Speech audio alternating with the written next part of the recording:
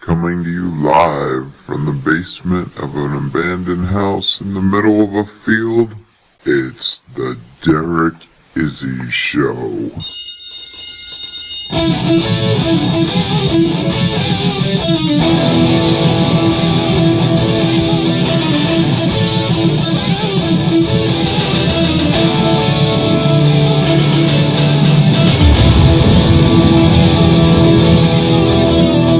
And now, the man who's making history his story, Derek Izzy.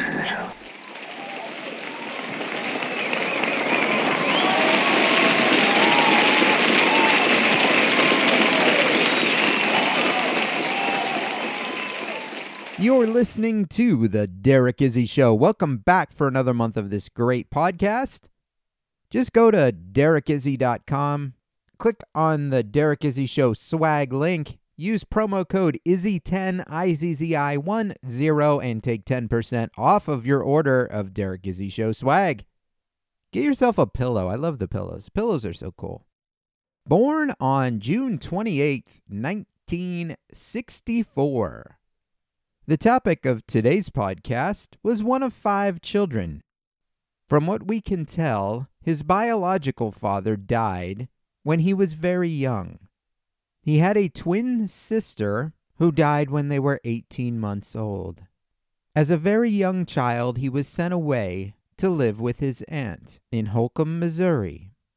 After a few years of living with this aunt, his mother took him back. He started drinking alcohol around 7 or 8 years old and also began an inappropriate relationship with an adult man. Around 10 years old, he started smoking marijuana. Between the alcohol, marijuana, and inappropriate relationships with adult men, you can imagine where the topic of our podcast's life was headed. By the age of 10, he would drop out of school. With no real father figure in this child's life, except for the one who was molesting him, he was lost as a child. There's evidence that his biological father, a used car salesman, would tell this child a phrase that stuck with him through his life, and that was a phrase that dead men tell no tales. Perhaps you've heard that used in a movie before. At the age of 13, this child was living with his grandmother, and at 13 years old, he would take his clothes off and get in bed with his grandmother, completely naked. It's alleged that he tried to rape his own mother around that age. Between his unstable upbringing, his sexual deviances, it was clear that this child was uncontrollable. At the age of 14, he would take off on his own. What can a 14-year-old do for money? Well, he can steal it. And this would begin his life of crime. At the age of 14, he would confront a woman, pistol whipping her, knocking her out cold, and leaving her there, taking all the money she had. Within 2 years of this crime, the topic of our podcast would break into a house, allegedly commit a sexual crime, and then murder the occupants of that house. At the age of 16, the topic of our podcast would break into a house, claiming that the man of the house was performing oral sex on a young boy, and the topic of our podcast was there to defend him. And he did so by killing the man of the house. At the age of 16, he was now officially a murderer. Life on the streets as a transient would not go well for the topic of our podcast. He needed income from somewhere, but he had no skills. In 1984, he was arrested for car theft. He was convicted and sentenced to 2 years in prison. With no work experience, he was set up to reoffend and violate his probation. This transient would travel from state to state, trying to get money suffering from the personal demons he carried with him from his childhood, he would hop on a train, traveling through Arkansas, heading to St. Louis, Missouri. His crime spree would eventually become legendary. This was a crime spree that the topic of our podcast would brag about. He was proud of his accomplishments. In fact, he embellished and exaggerated a lot. It was in Missouri where he started working at a county fair. He would meet a mother and her son. He told the police that she invited him back to her home, and she started to go through his backpack. Not being one to stand for having his privacy violated, he bludgeoned her to death. She had a 4-year-old son who was a potential witness to this crime. And while dead men tell no tales, dead children tell no tales as well. The topic of our podcast, murdered the 4-year-old. He would continue traveling, fleeing from the law, getting drunk and crashing his car. The topic of our podcast would be arrested again. Shortly after his release, he would shoot someone claiming self-defense. Gunshot wounds, slit throats. The killing methods of the topic of our podcast were being honed in and perfected. He would take up residence with a 20-year-old named Stephanie Stroh. Stephanie was never to be seen again. He would tell the cops that he drugged her with LSD and strangled her to death. Weighing her body down with concrete, he would dump her in a hot spring. As he headed east, he would continue up to the state of New York, where he would murder a 27-year-old woman. He would then head south and proceed west, going through Illinois, continuing his murder spree. A man would see him walking and stop to offer him a ride. The man took him in and fed him dinner. It's alleged that the topic of our podcast, after eating a nice meal with this good Samaritan, that the topic of our podcast would shoot him. The man had a 3-year-old son. He would kill the 3-year-old, beating him with a hammer. The wife of the house, the 3-year-old's mom, who also happened to be pregnant, she would witness the entire ordeal. The stress of this attack would cause her to go into labor. Grabbing a nearby baseball bat, the topic of our podcast would bludgeon her to death. This murder would be unsolved for a long period of time. And so were many of the other murderers that the topic of our podcast committed as he was traveling across the United States. But the police would investigate. From all accounts, he seemed like a normal person to the outsiders. Sergeant Terry Ward of the Pulaski County Sheriff's Department in Little Rock, Arkansas, would say of him, he wasn't some strange, far-out type person. He was just a normal person who loved to kill. If you made him mad, he'd kill. During the course of the investigation, authorities uncovered a lot of information. Some of it showed he was a sexual predator. He didn't really seem to have any pattern or motivation for his killings other than potentially anger. This would baffle the authorities.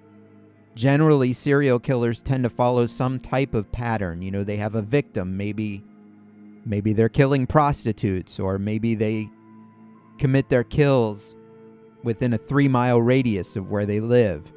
Maybe there's a specific type of victim that they need to kill. There didn't seem to be any type of profile that this serial killer would fit. One of the murders took place in Rawlins, Wyoming. I bring that one up because I've been there several times. There actually used to be a small but really fun racquetball tournament at the Rawlins Rec Center. Great group of people down there, lots of fun, always sponsored by Pepsi. So the topic of our podcast came across a young couple. They needed some tires for their truck. And the topic of our podcast would intervene by stealing a truck, removing the tires, and then selling them to this couple. He would be arrested shortly after that for public intoxication. Some of the details of his murders that the police were totally oblivious to were very gruesome. It's alleged that he would hold a sign that said, "Hungry will work for food," and then when someone would take him home, he would murder them. In 1997, he would join a carnival.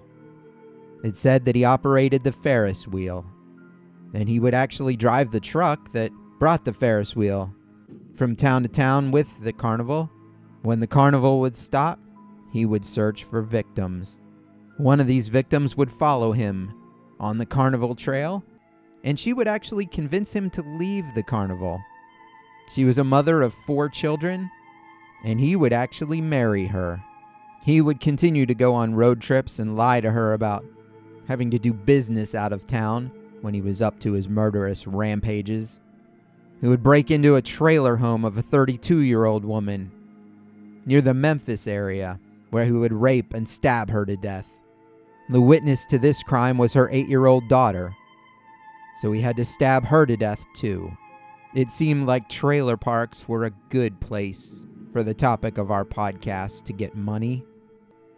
During the most recent one of these trips to the trailer park, the topic of our podcast would be in the bedroom of a 14-year-old boy who happened to be blind.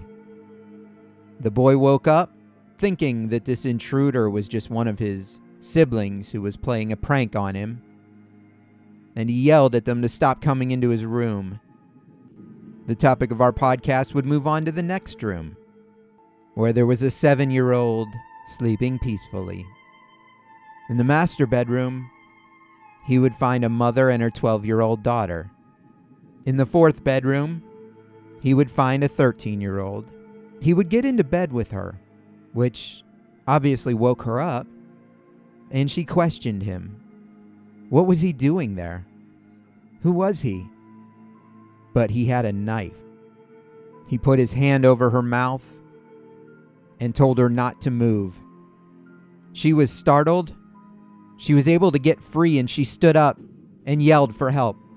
What the topic of our podcast didn't realize was that there was another girl, a 10-year-old, who was also in the room at the time.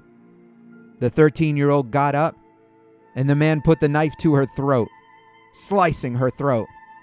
She fell to the floor, gagging and choking on blood. She couldn't breathe. She pretended to be dead. This seemed to satisfy the topic of our podcast. He would leave the room, and then he would leave the house. As soon as our 13-year-old realized that the topic of our podcast was gone from the house, realizing that everybody else in the house was incapacitated, she would flee to a neighbor. An old man would be sitting there watching TV when this bloody 13-year-old would show up on his porch, banging on his door. She couldn't speak. She was covered in blood, but this man had to help her. She was rushed to the hospital, but she remembered a lot about this bedroom intruder. The sketch would turn out to be very helpful. One of the reasons why police had such a difficult time tracking down the topic of our podcast is because how he did business. You know, most people these days, they use credit cards. They have cell phones. This guy didn't use any of those things. He took trains, and he murdered people in trailer parks. And most of his victims were unsuspecting, and he displayed no patterns in his killing. Over a period of around 20 years, the topic of our podcast managed to kill undetected. Some of his confirmed kills: December 1988, Tucson, Arizona, then into January of 1988 into Salt Lake City, continuing in 1988 through Illinois, Massachusetts, 1989 into California, April of 1989 in Oregon, where he killed several people in a 2-month period in a town called Roseburg. In December of 1991 in Marianna, Florida, he would kill 2 people, a mother and a daughter. Charleston, West Virginia, 1992. Lawrenceville, Illinois, October of 1997. Springfield, Missouri, October 1997. October 1998, Del Rio, Texas. March 30th, 1999, Del Rio, Texas again. April 1999, San Antonio, Texas. May 1999, Lexington, Kentucky. Kingfisher, Oklahoma, July of 1999. And then December 31st, 1999, Del Rio, Texas. After interviewing the surviving victim, asking many questions about the topic of our podcast, she actually remembered his name. She thought it was Tom or Tommy. They decided to bring in a photo array. One of the men in the photo array was a used car salesman in Del Rio, Texas. And that is who the girl identified as the killer. Police would arrive at his trailer and arrest him on a suspected murder charge. He didn't ask any questions about why he was being arrested. He didn't resist arrest. He went peacefully. Several days after being arrested, he started confessing. And boy, did he confess. Because the story would not end here. The topic of our podcast would begin gaming the system, confessing to all kinds of murders. Bodies started being discovered. Some of these confessions were true. Authorities began to question some of these confessions. There were approximately 22 that they were able to verify with evidence, the body being located. They were sure that he was responsible for at least 22 different murders. But he would go on to confess to more than 70 murders. During the trial, he would not testify, but he did appear in a videotaped walkthrough of the crime scene that was actually played. He walked through the house where he murdered the family, and the 13-year-old girl survived. In less than an hour of deliberation, a jury convicted him. The punishment would be execution. The topic of our podcast would then enter death row in Texas. Police began the daunting task of contacting family members of the victims that they could confirm were murdered by the topic of our podcast. A lot of these families had no answers. They just knew that their loved one had been missing for years. In some cases, the loved one had been murdered, and the family knew this, but they had no idea who did it because there were no suspects. And now they knew. Now the closure and the healing can begin. And on April 3rd, 2014, when asked if he wanted to make a final statement, the topic of our podcast responded with a no. One relative of one of the victims says, "I wanted to see him die. That's honest. I wanted to know that he could no longer hurt anybody." Another one said, "Whatever went through his veins, he went too quick for my satisfaction." Another one said, "We have suffered so many years.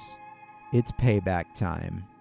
The lethal dose of pentobarbital would take approximately 13 minutes to take the life of Tommy Lynn Sells, a serial killer who we know was responsible for at least 22 victims, confessing to over 70, committing his kills with brutality and anger in no specific pattern. But in his being put to death, there are many unsolved murders that will be left behind as he goes to his grave, leaving authorities unsure of how many murders he actually committed and which unsolved murders they can attribute to him. Could it be 30 or 40? Between the drugs and alcohol, Tommy certainly didn't know. But with the 22 confirmed, we have at least some closure. And now you know the rest of the story. Join us next month for another episode of The Derek Izzy Show. Use promo code IZZY10, IZZI10, and take 10% off your Derek Izzy Show swag order on derekizzy.com, or just click in the show notes, and that will take you to the website. Once again, thank you for listening. Good day.